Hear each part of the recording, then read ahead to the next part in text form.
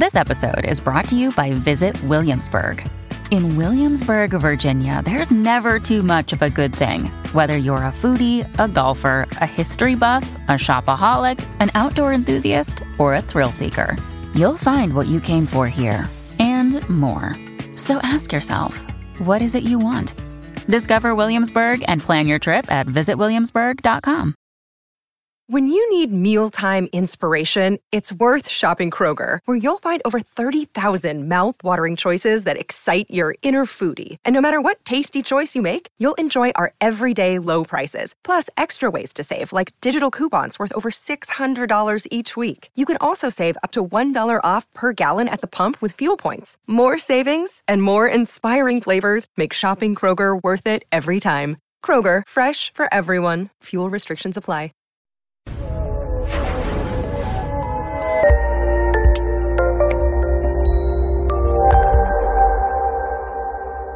This episode was pre-recorded as part of a live continuing education webinar.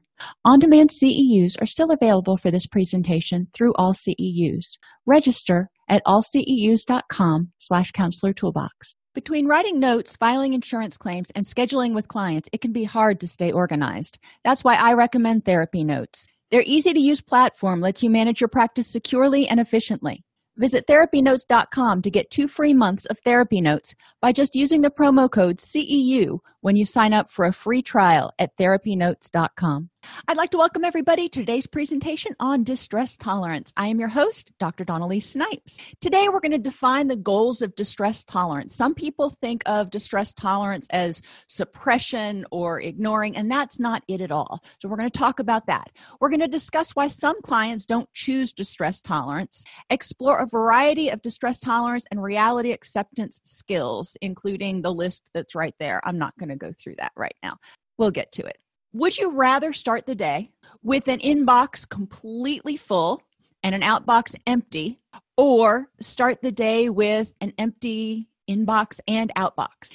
We really want to talk about distress tolerance and figuring out what our perspective is on the day. If we start the day with a bunch of stress and a bunch of misery, it's going to be hard to get our work done. If we start our day with a fresh slate every day, it can be easier, and it's going to help us conserve some energy or have some energy at the ready to deal with whatever the day throws at us. The goal of distress tolerance is to accept, find meaning for, and tolerate distress. It happens. Pain in life is inevitable, as they say in acceptance and commitment therapy. We're going to have bad days. We're going to have physical pain. We're going to have emotional pain occasionally. That's just life. And we need to help people not be afraid of those feelings and learn how to find meaning in those feelings, tolerate the distress for the moment, and then figure out how to improve the next moment. Pain and distress are part of life, and refusing to accept this leads to suffering. If you keep saying, I shouldn't be angry, I shouldn't be depressed, I don't want to do anything that might make me feel uncomfortable, is that really living? How much are you really living? It's also important to remember that any attempt at change is going to produce distress. Therefore, distress tolerance skills are necessary. One of my mentors said that change causes crisis and crisis causes change. And that has stuck with me for 20 some odd years because it's true. Think about New Year's resolutions. This isn't a huge change for most people, but it is a change. It causes a little mini crisis. If they're trying to get in shape and they start going to the gym and, that's all well and good, but then a couple of weeks into it, they're maybe not seeing the progress they wanted, or they're a little bit uncomfortable, and they've got to make that critical decision. Do I sit on the couch and continue to binge on Netflix, or do I get up and go to the gym? That's a discomfort. There is some dissonance between what they said they were going to do with their resolutions and what they want to do. And they've got to figure out what to do with that. And distress tolerance is helpful in these situations. If they say, I really don't want to go to the gym, but I said I was going to do it, so I'm going to get up and go to the gym. Well, they may not be happy about it. But what can they do to tolerate that distress? The same thing is true in counseling. There's a lot of things we ask clients to do. And, We want them to be able to do it, to tolerate the distress a little bit. We don't want to overwhelm them with distress, but it's important that we make sure they have these skills. So when they start feeling overwhelmed, when they start feeling dysphoric, they have some tools. One of the first things that people need to do in distress tolerance is be aware of it, which means becoming mindful and aware of the present moment. What are their thoughts? What are their feelings? What are their urges? What are their wants and needs? And what can and can they not control? In the moment, I'm accepting, okay, I'm angry. It is what it is. Now, what am I angry about? Let me figure out that. What am I telling myself that I'm angry about? What thoughts am I having that are triggering that fight or flight response? I'm feeling that feeling of anger. Are there any other feelings I'm feeling? What are my urges right now? If you think of acceptance and commitment therapy, urges often are away behaviors. There are things that we do to avoid dealing with whatever it is, like sleeping or drinking or lashing out, punching a wall, whatever it is. But it often doesn't help. Generally, we don't have the initial urge, or a lot of times we don't have the initial urge to do what is in our best interest. Our initial urge is to make the pain go away as quickly as possible. Be damned what the long-term consequences are. And distress tolerance helps us take a breath and get into our wise mind and figure out, okay, I know what my urges are. I know what I want to do, but is that going to help me move toward my rich and meaningful life? What are my physical feeling? When people are feeling dysphoric, a lot of times fight or flight, they're going to have those excitatory responses. They're going to have the stress response, increased breathing, increased heart rate, sweaty palms, whatever. Just recognizing that and recognizing it for what it is, recognizing it as a stress response and saying, okay, my body is gearing up to fight or flee should there be a problem.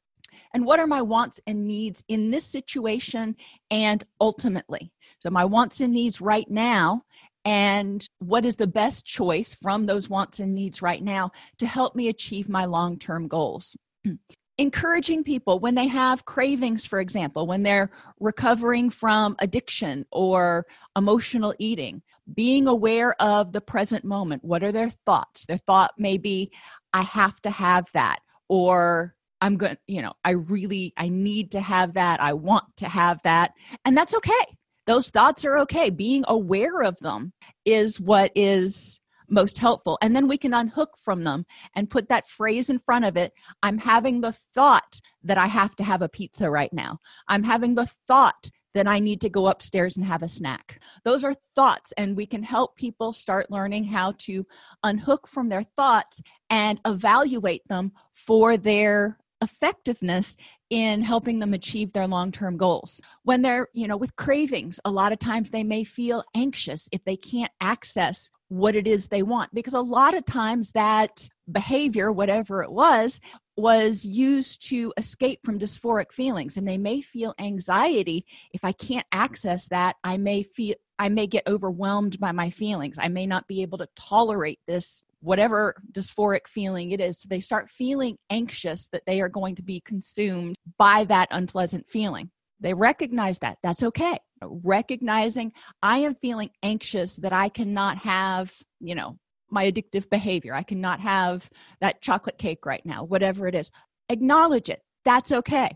Helping people work through these, becoming aware of the present moment, and telling themselves repeatedly, it's okay to have this thought. It's okay to have this feeling. It's okay to have this urge. It doesn't mean I have to act on them. It doesn't mean I have to keep having them. I can choose which thoughts to hold on to, and I can choose which thoughts to, whether I want to do some cognitive restructuring or whatever I want to do to improve the next moment. But becoming aware of what is in the moment and accepting it and telling themselves, all right, it's fine. It is what it is right now. What can I do to improve my next moment? And the same thing is true for depression. When people are feeling quickly depressed, becoming aware of the present moment. What thoughts are you having about your depression? What thoughts are you having that are contributing to your depression? And what do you want to do about them? What feelings are you having associated with your depression. You may be angry that you're still depressed, or feeling hopeless and helpless, or feeling anxious that maybe you'll never get better, or feeling guilty because you don't have the energy to do the things with your kids that you want. Encouraging people to identify what's going on in the present moment. What are your urges? A lot of times people, when they're depressed, they either want to go to sleep. A lot of times people just want to crawl back into bed. They may not feel like they have the energy to do anything, so they may just want to sit on the sofa and binge Netflix. They may want to eat. Understanding, identifying what their urges are, and acknowledging my urges to do this. And then for each urge saying, is this the best choice to help me move towards my ultimate goals? So, mindfulness. Distress tolerance is a natural progression from mindfulness, accepting non-judgmentally, there's the key, oneself and the situation. That's the other key. Non-judgmental of myself for my thoughts, my feelings, my urges. They are what they are. They're not bad. They're not good. They are just what they are. And the situation. It's not bad, it's not good, it just is. And we can decide what to do from there. Not trying to change the situation, your feelings, thoughts, or urges right then. Not trying to say, I shouldn't feel this way, but saying, okay, I feel this way. It is what it is. How can I improve the next moment? And that involves looking at your menu of options, looking at those behaviors that hopefully people have lists of, what can I do when I'm feeling this way? And choosing the best response to help them get to what's meaningful in their life. If they turn on the news and they watch the news and they get upset because the news is typically upsetting, okay, they are angry, they are upset. That's fine. What are they upset about? Those are the thoughts. What are they telling themselves? Okay, that's fine. The situation, whatever they watched on the news, it is what it is. Okay, now taking all that into consideration, once we get into our wise mind, what do I need to do about it in order to move toward my rich and meaningful life, in order to use my energy to make my life meaningful? Does holding on to angst about the way a story was reported, does that have any long-term effect on my happiness? And, if I answer no, then I need to choose whether I want to hold on to that distress over that particular issue, or if I want to choose to let it go and focus my energy somewhere else. If it is something that is going to have long-term consequences for my health and happiness, then I need to decide, okay, I'm aware of the situation. What do I need to do in order to feel like I'm empowered toward improving my situation? Politics is a perfect example right now. If you don't like the way things are going, what can you do? Can you get involved? Can you advocate for a particular candidate?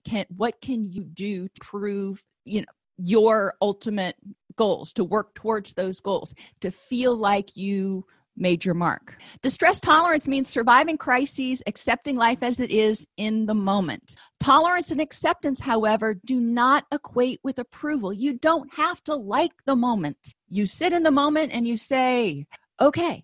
You may sit in the moment and say, yeah, this is pretty good. You may be ambivalent, or you may really not be happy with where it's at, and you feel angry or anxious or depressed. That's okay. It doesn't mean you have to approve of what's going on. You have to identify it and accept it, and then figure out, what do I need to do next, if anything, to deal with this situation in order to achieve my goal of happiness. Sometimes people so want others to understand how bad it is that they focus on that instead of surviving the situation or improving the next moment. So for short-term gains, they may want to try to prove to others, look how bad it is. Look what you made me do. Look how awful I feel right now, in order to control other people's behavior. They may go to the hospital in order to get attention or to get a break. And I'm not saying everybody that goes to the hospital is doing it to get attention. And I don't want to pathologize that. I want to remember that behavior is communication. If a person has to get to the point that they are repeatedly checking themselves into the hospital or going to the ER, and it's not actually a clinical emergency, we need to ask ourselves, what are they trying to communicate? And the first thing that comes to my mind is they're not feeling like they're being heard for how bad it is. It may not rise to the level of admission to the hospital, but they're wanting somebody to take them seriously. They're wanting somebody to hear how bad it is. Thinking about why is it that other people need to validate your feelings? Why is it that you need to prove how bad it is to somebody? Why do you need others to say, oh, wow, that is devastating? Sometimes it helps if, for some of us, it helps if we have somebody who is understanding, who can paraphrase and recognize, hey, you are feeling devastated, or you are just really enraged right now.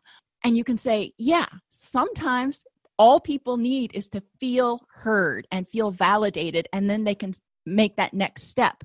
But if the people in your social network are not able to do that, they're not skilled at paraphrasing or being intuitive, they have low emotional intelligence, whatever it is, then it's important for the person to figure out, number one, why do I need other people's validation? And number two, if I can't get it, what can I do? Because you're not necessarily going to get it. Encourage clients to remember a time they acted out to try to get someone else to see how bad it was, and look at the results. Sometimes people in substance abuse will drink at someone else, and that is, look what you made me do.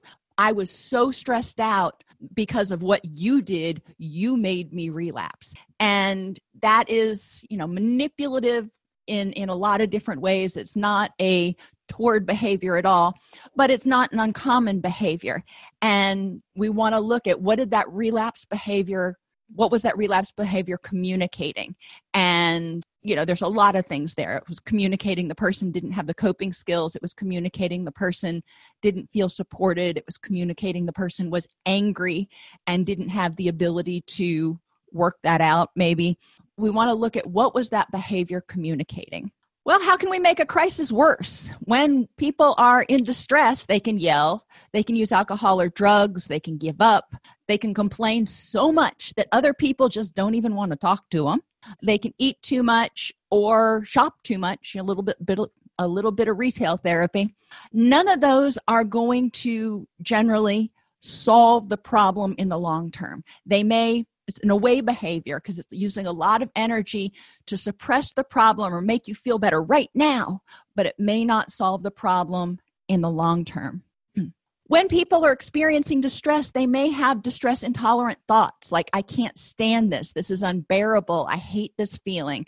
This is going to go on forever. I'm stupid or unacceptable for feeling this way. I'm going to lose control. I'm going to just completely lose my mind if this doesn't stop. Lots of different distress intolerant thoughts. And with mindfulness, people are going to start becoming aware of their distress intolerant thoughts, and we can have them check the fact versus emotions and get them more into factual reasoning. What is the evidence that this is unbearable and you cannot stand it and you're going to go crazy? Show me the evidence. And a lot of times there's no evidence. I feel out of control. I feel helpless. Okay. That's a little bit different. Now let's talk about what you can do. Let's talk about times when you felt this way before, and lo and behold, you're here now. So you tolerated it somehow. You stood it. It didn't consume you. So let's look at what you did. Let's pull on those strengths. When people are in distress, they may use self-injury in order to redirect their attention to something that they can control. They may use self-injury for a variety of reasons, and there's other classes on non-suicidal self-injury. We're not going to go into that a lot, but they may use substances. They may binge eat. They may oversleep. They may use distraction or suppression, avoid situations, or engage in constant reassurance seeking or checking. Tell me I'm okay. Tell me it's okay. In the short term, some of those behaviors may not be completely bad, but in the long term, constantly needing someone to reassure you that you're okay, reassure you that you're safe is not a healthy place to be, because guess what? Those people aren't always going to be there. We want to encourage people to develop their own distress tolerance skills, so when they feel dysphoric, they can choose behaviors that are helpful. One of the first activities is urge surfing. Urges are generally intense for 20 to 30 minutes, sometimes less. Every time people have an urge, we want to encourage them to think, I have a choice. And surfing the urge means opening themselves up to the urge. It doesn't mean getting consumed in it or fighting it and pushing it away. It just means accepting, okay, it is. I feel like I want to use. I feel like I want to drink. I feel like I want to put my fist through the wall. Experience the feeling with acceptance and non-judgment and being sensitively aware that it's there. It's just, okay. Thinking about other urges that we have. If you feed them, if you keep thinking about it, if you keep focusing on it, then it's probably going to continue on. If you ignore it or distract yourself once you have acknowledged it, then you have a better chance. And I've used the bee metaphor before. Obviously, this is not true if you are deathly allergic to bees, but if you are not allergic to bees, think of distress like a bee and it lands on your arm. You can let that bee sit there. It's not going to hurt you. You can let an urge sit there in your mind. It's not going to hurt you. Eventually, the bee is going to get bored or realize that you don't have any sugar for it, and it's going to fly away. Same thing with urges. Eventually, it's just going to dissipate, and you'll focus on other things. But if you swat at the bee, you're likely going to get stung, and that's going to hurt, and it's going to kill the bee. But it's not going to be a pleasant situation, and it's going to end up causing you more distress. Same thing with other urges. When you go out and drink or give in to whatever urge it is, a lot of times it's going to end up causing you a little bit more distress. Thinking of those urges like bees, and I like bees, so that's especially the big fuzzy teddy bear looking ones, the bumblebee bees, but encouraging people to use a metaphor that works for them. Some people use clouds. You know how you can lay on your back and you can just watch the clouds morph into different shapes and then slowly float off into the distance? Well, same thing with our urges. Our urges present and then they morph and go away. Or obviously you can think about a wave. Stop skills are other tools that we can use for distress tolerance. The first thing to do with a stop skill is stop. Go figure. Take a step back and unhook. And that's what we've talked about earlier, becoming that observer instead of being stuck in the moment, becoming that observer of what's going on, what your thoughts and feelings are, unhooking from that. I am observing that I feel anxious. I am observing that I'm having these thoughts. Pretend you're a scientist looking at this, or pretend you're somebody watching a television show.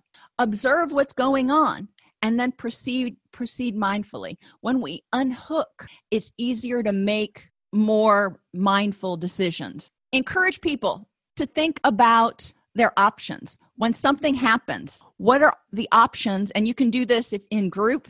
You can break the group up into 4 little groups, and each group gets a segment. So something happens that causes you distress. Group A identifies what are the options that can help the person reach their goals of recovery and happiness in dealing with this situation. Group B, what are the alternate thoughts that they could have that could help them feel empowered and self-compassionate? Group C, what are your options that may stop the suffering right away in the short term, but don't do anything to solve the big problem and probably maintain the distress? And Group D, what are the thoughts and feelings that you might be having in response to this situation that are increasing your distress, or that you're holding on to that are increasing your distress? Go through several different scenarios with each of these. When people are having urges, when they're feeling depressed, have them give an example of something that made them anxious or angry, and go through this 4-quadrant thing and encourage people to develop a menu of options. It doesn't mean they have to choose the toward behaviors, but it helps them see they do have options. From the last activity, the one we just talked about, have the group use the results from what are your options that may stop suffering in the short term but maintain the distress to answer the following question. What are the benefits to acting on impulsive urges? So maybe they say, I would go, have a glass of wine. Okay. What are the benefits to acting on that impulsive urge? And what are the drawbacks to acting on it?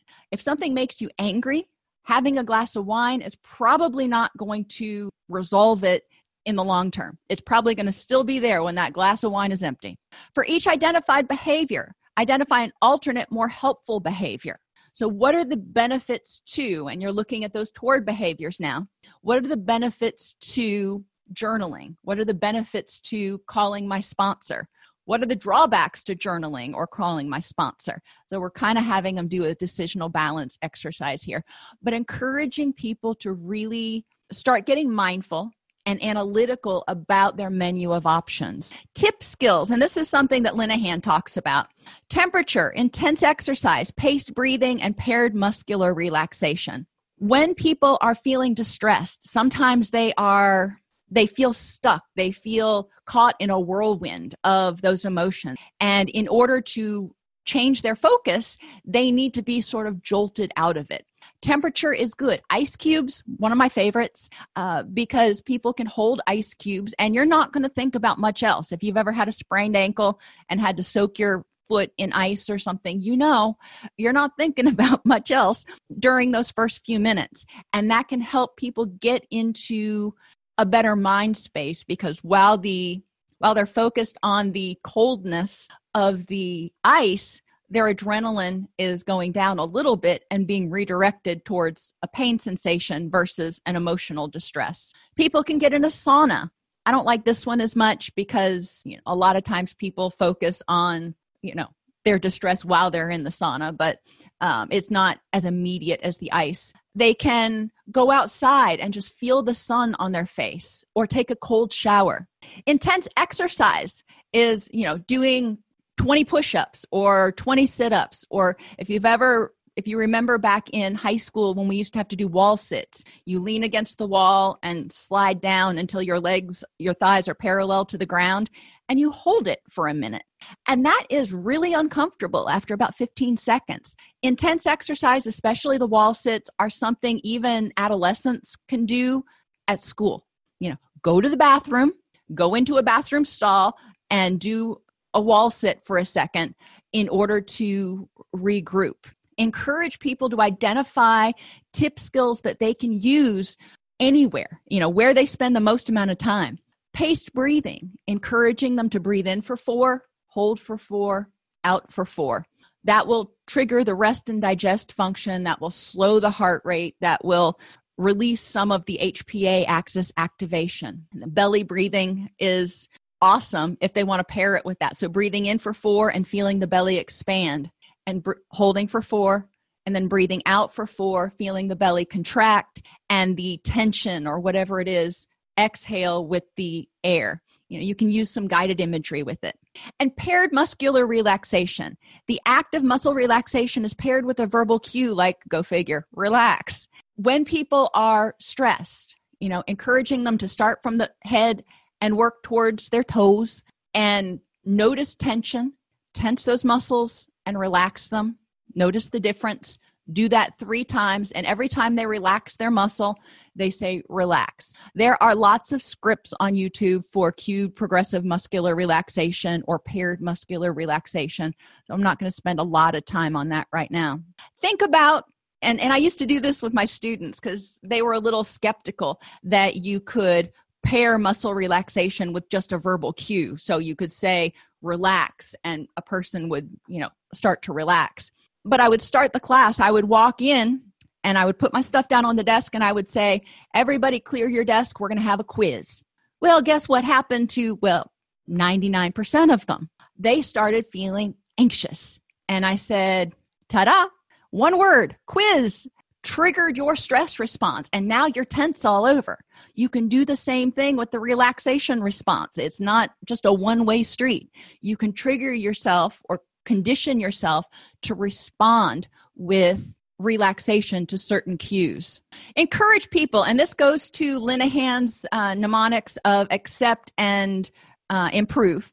Engage in pleasant activities. Have clients, they can make a collage, they can make a list. They need to have it down somewhere out of their head, because when they're in distress, they're not going to brainstorm, okay, what were those pleasant activities that I like to do that help me? No, that's not where their head is when they're in distress. they need to have a cheat sheet of some sort. Have them identify at least 3 in each area if they can. 3 pleasant activities that they can do in order to help them step out of the moment for the moment. When I get upset about something, if I'm home, a lot of times I will go outside and I will work in the garden for 30 minutes until I can clear my head, let that adrenaline bleed off, and then I can focus on it more logically. Gardening is one of my hobbies that I enjoy doing. Encourage people to identify at least 3 things that they enjoy doing. Contributing. What can they do to help out? It can be volunteering somewhere.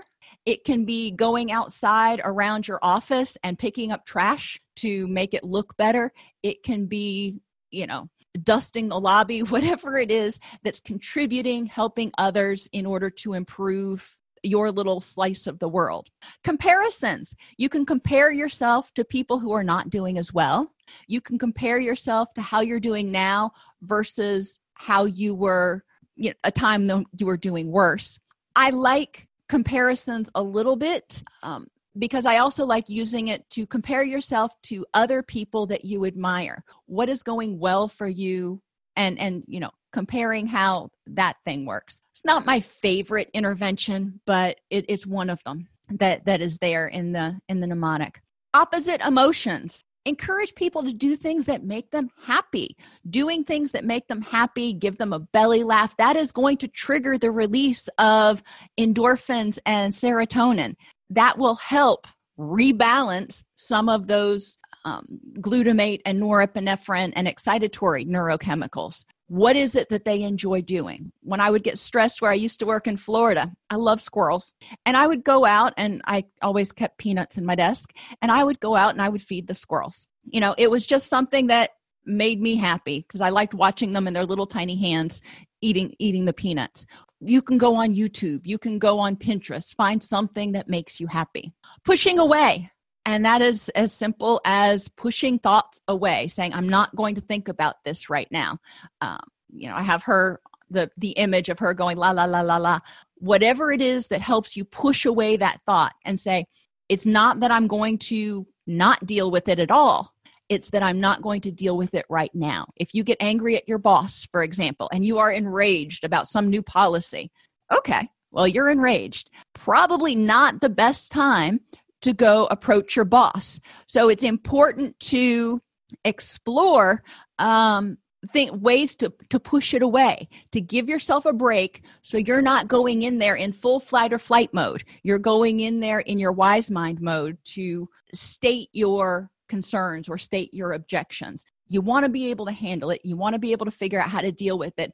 But doing it in the middle of full-on fight or flight is usually not the best reaction. Encourage people to think about something totally different. 4 things they see, 3 things they hear, 2 things they smell, and 1 thing they can feel. Typical grounding. Think about things you used to do on long car trips. Well, this is maybe for older people because now the internet and tablets are so ubiquitous.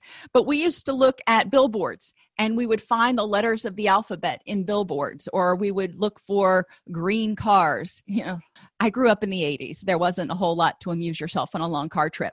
Or what do you think about when you cannot sleep? Hopefully it's not thinking about stresses. I typically, when I can't sleep, I think about designing my garden for the spring. That focuses on something that makes me happy. It gets me, so I'm not focusing on what's stressing me out. Self-soothing. People can do a body scan meditation and focusing on relaxation is really important. Self-soothing uses the 5 senses: sight, smell, hearing, touch, and taste. What can they do in order to self-soothe in any of these areas? One of my favorite pictures is this one. It's a little hamster in a sweater. Is that not the cutest thing you've ever seen? So that is a sight that I enjoy seeing. It always makes me smile. Smells. I happen to like roses. So if you smell roses or essential oil of rose, so you don't have to keep fresh roses in your office all the time, or hearing the birds sing, or feeling from getting a massage. And if you can't afford to go get a person massaging you, you can get one of those shiatsu back massagers. Sometimes any port in a storm will work. And then taste. Y'all know I love my coffee, so that's the one that's up there. Encouraging people to identify 3 things for each of the 5 senses that they can have in sort of their emergency coping kit.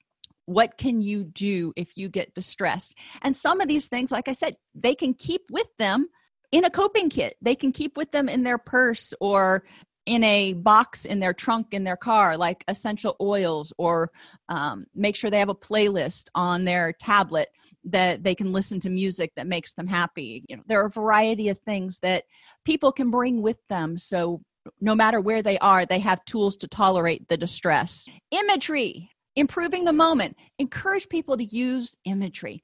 Envision a safe space. If they are stressed out, and they're not in a dangerous situation, of course, but if they're stressed out, sometimes it helps to go to their happy place. What does that place look like? For me, it's in the woods with a babbling brook and a log cabin and deer and, Snow White.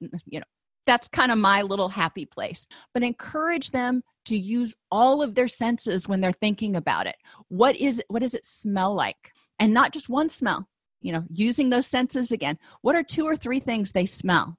What do they hear? The 2 or 3 things they hear. I can hear the brook. I can hear the birds chirping. I can hear the wind rustling through the leaves. Have them make it as vivid of an experience as possible. What do they see? Instead of saying, I see trees, I see an oak tree and I see leaves on the ground and I see little fish swimming in the brook, whatever it is.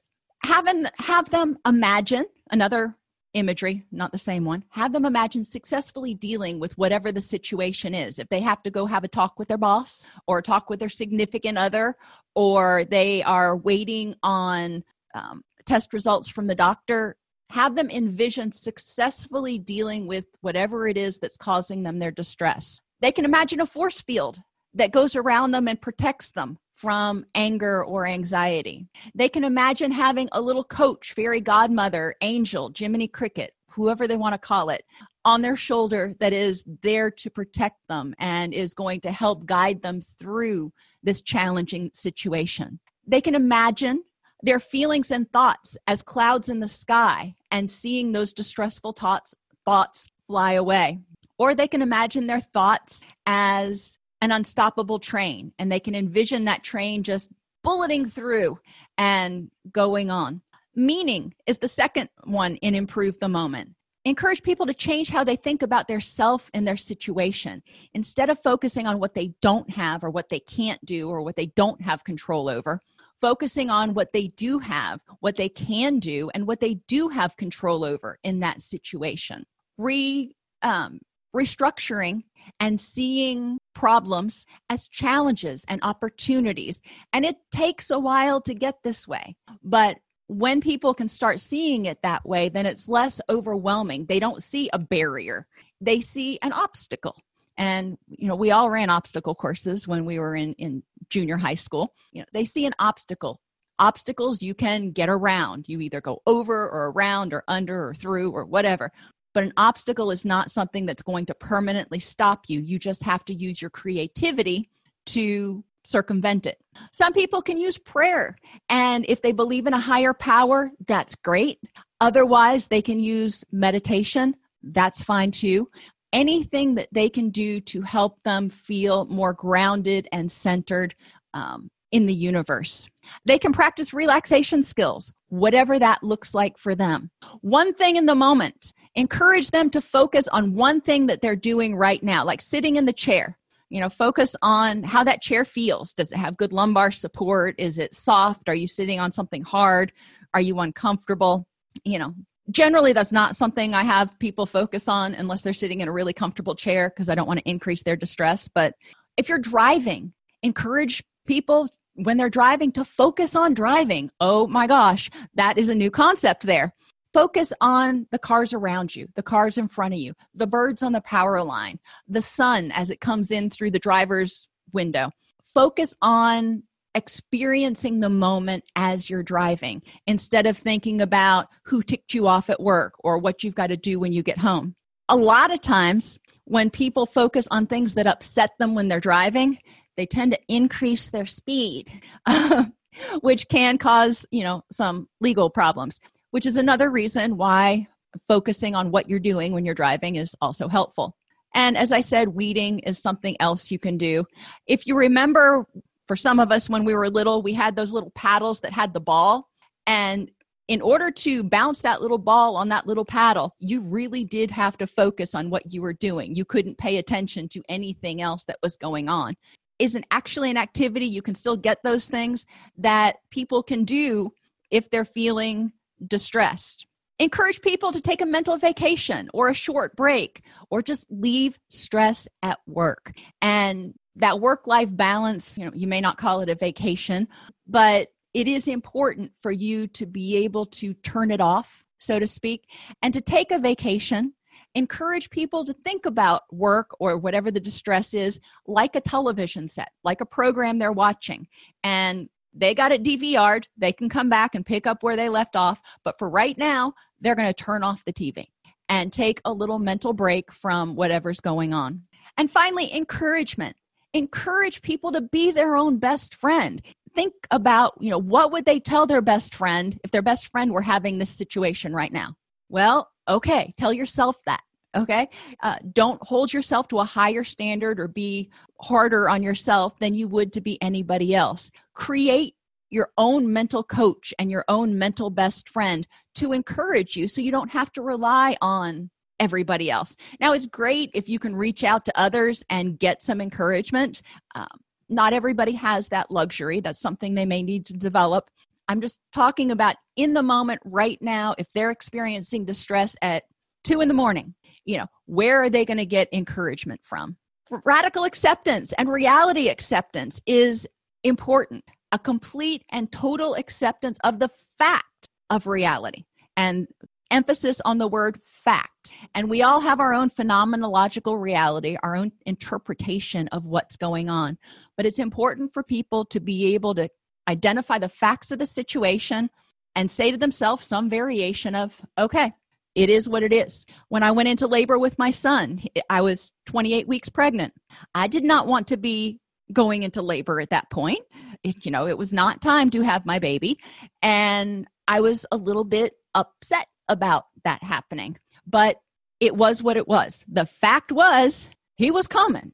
And there was nothing they were able to do to stop it. So radically accepting it instead of getting, angry about it and trying to stop it, nothing they did was going to stop it. So it was a matter of accepting that this is what's going on right now. So you've got to figure out, how are you going to deal with it? You can't change it. How are you going to deal with it?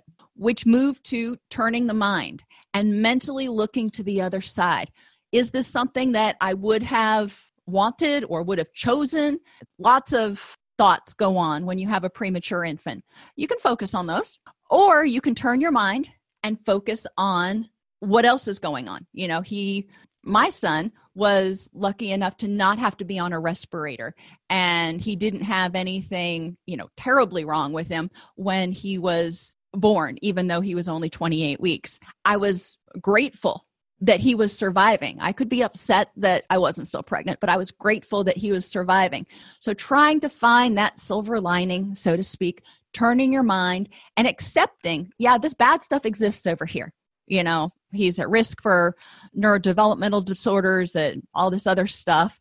And he's doing fine right now. And accepting the good with the bad. Encouraging people to see emotions differently. Remembering that fear and anger kick in when there's a threat. And sadness kicks in when you lose something important to you in some way. If you didn't feel sadness, then nothing would be important. Sadness is part of that grief process. Recognizing that fear, anger, sadness, these dysphoric emotions are your body's way of telling you something. There might be a threat, fear and anger, or you may have lost something important, or maybe you did lose something important. Okay. With fear and anger, just like that fire alarm or the dog poop, you get up and you check and you see if there is a fire or if somebody did poop in the dining room. And if there is a problem, you handle it. If there isn't a problem, then you choose your next step. Sadness, generally when we feel it, it clues us in that we lost something important or that we feel hopeless or helpless about something. And the key with sadness is to evaluate which parts of the situation we are helpless over and which parts of the situation are hopeless. If somebody dies, you're going to feel sad. You are helpless to bring them back. You cannot bring them back to life. However, what parts of the situation do you have control over?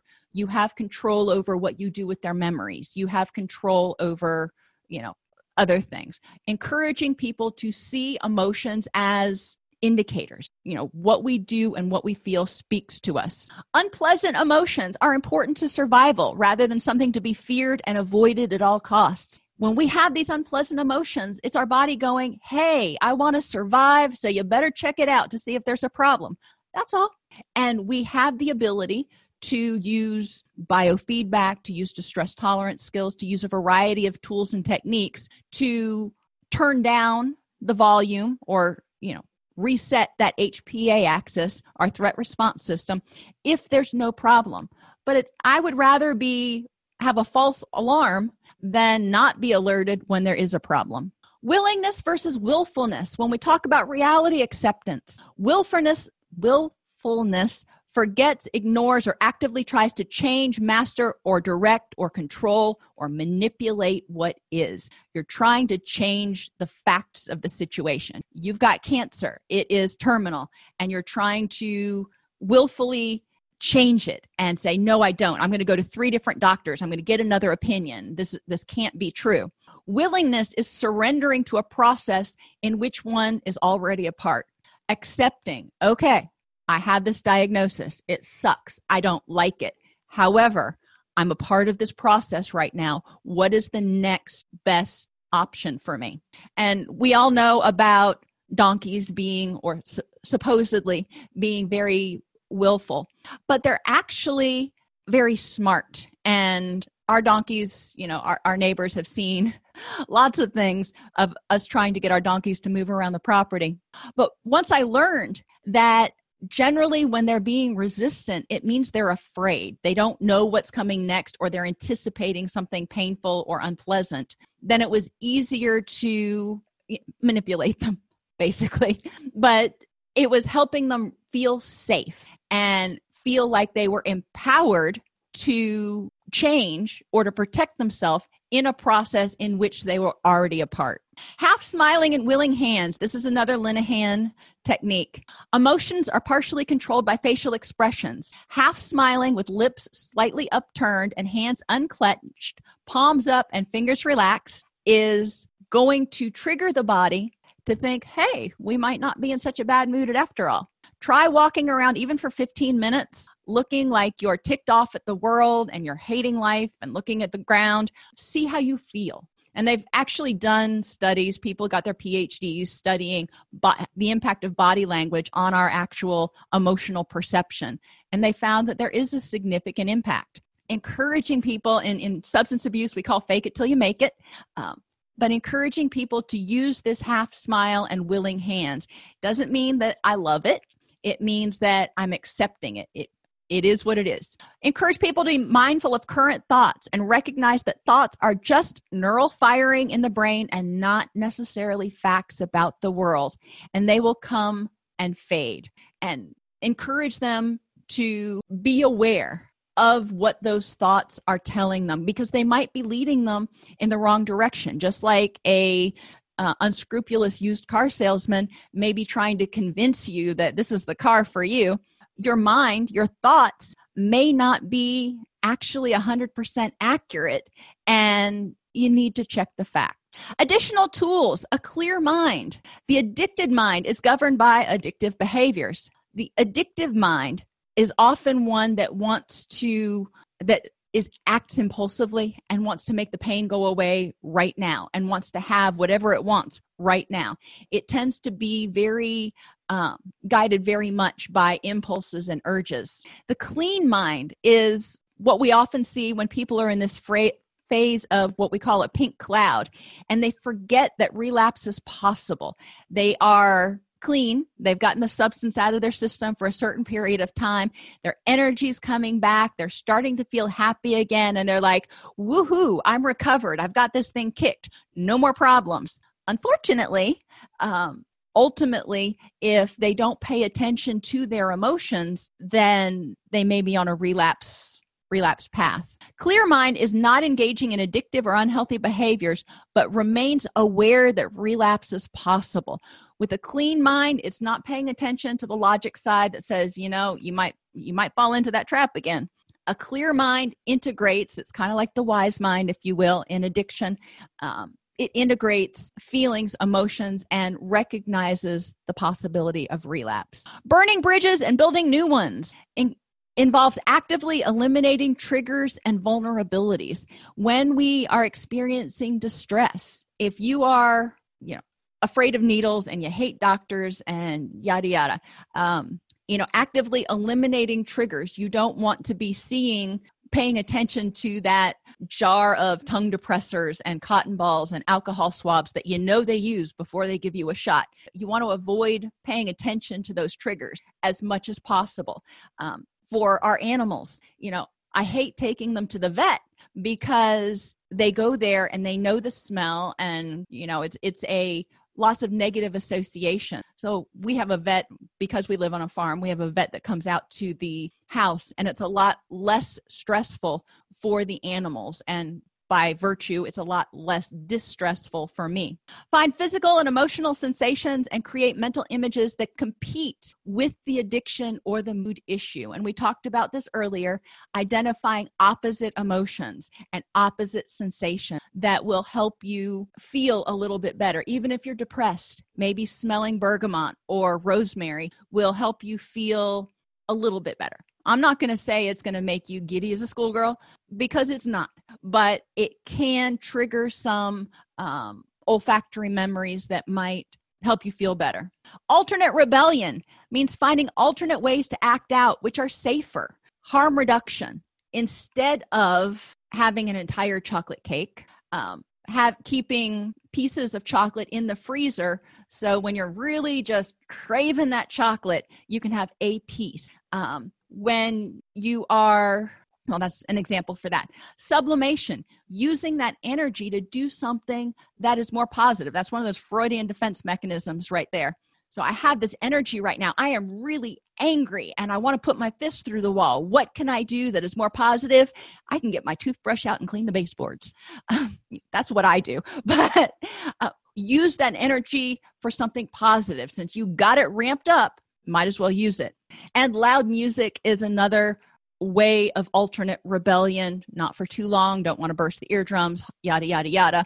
But some of us really enjoy spending a few moments where we are just immersed in the music. Important questions. No distress tolerance techniques are going to work for every person all the time. Encouraging people to identify the ones that work for them and developing their own distress tolerance toolkit. With each one that they try, they need to ask themselves, how does this make me feel?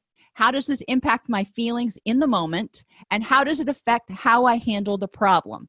Does it help me basically get a clearer mind so I can choose behaviors that are going to help me behave more authentic, behave in ways that I want to behave instead of behaving in ways that are on autopilot. Sometimes emotions, thoughts, or urges reappear. It's important to notice them without negative judgment, tolerate the distress, and problem solve. Kind of like Mrs. Kravitz on Bewitched. She just kept coming back. Prepare people for this. Grief. It may come back. You may have these little bursts of grief even 2-3 years later.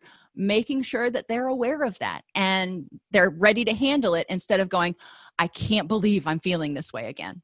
Just, emotion, I've got my little Mrs. Kravitz back. What am I going to do? Once clients are mindfully aware of their thoughts, sensations, and urges and willing to accept the moment, they need skills to tolerate the distress. Once they're willing to say, okay, I don't need to fight. I don't need to be afraid of my anger or my anxiety. But they need skills. Once they're sitting there with it, they got to figure out what to do with it. Help clients develop a menu of options which they can select from when they're in crisis, and remind them that they feel how they feel. and to accept it non-judgmentally. Help them tolerate the distress until the intense emotions subside and they can get into their wise mind and choose from their behavioral options that will help them move towards their goals. If this podcast helps you help your clients or yourself, please support us by purchasing your CEUs at allceus.com or getting your agency to sponsor an episode. A direct link to the on-demand CEUs for this podcast is at allceus.com/podcast CEUs. That's allceus.com/podcast CEUs. To sponsor an episode of Counselor Toolbox and reach over 50,000 clinicians per week, go to allceus.com/sponsor. Thank you.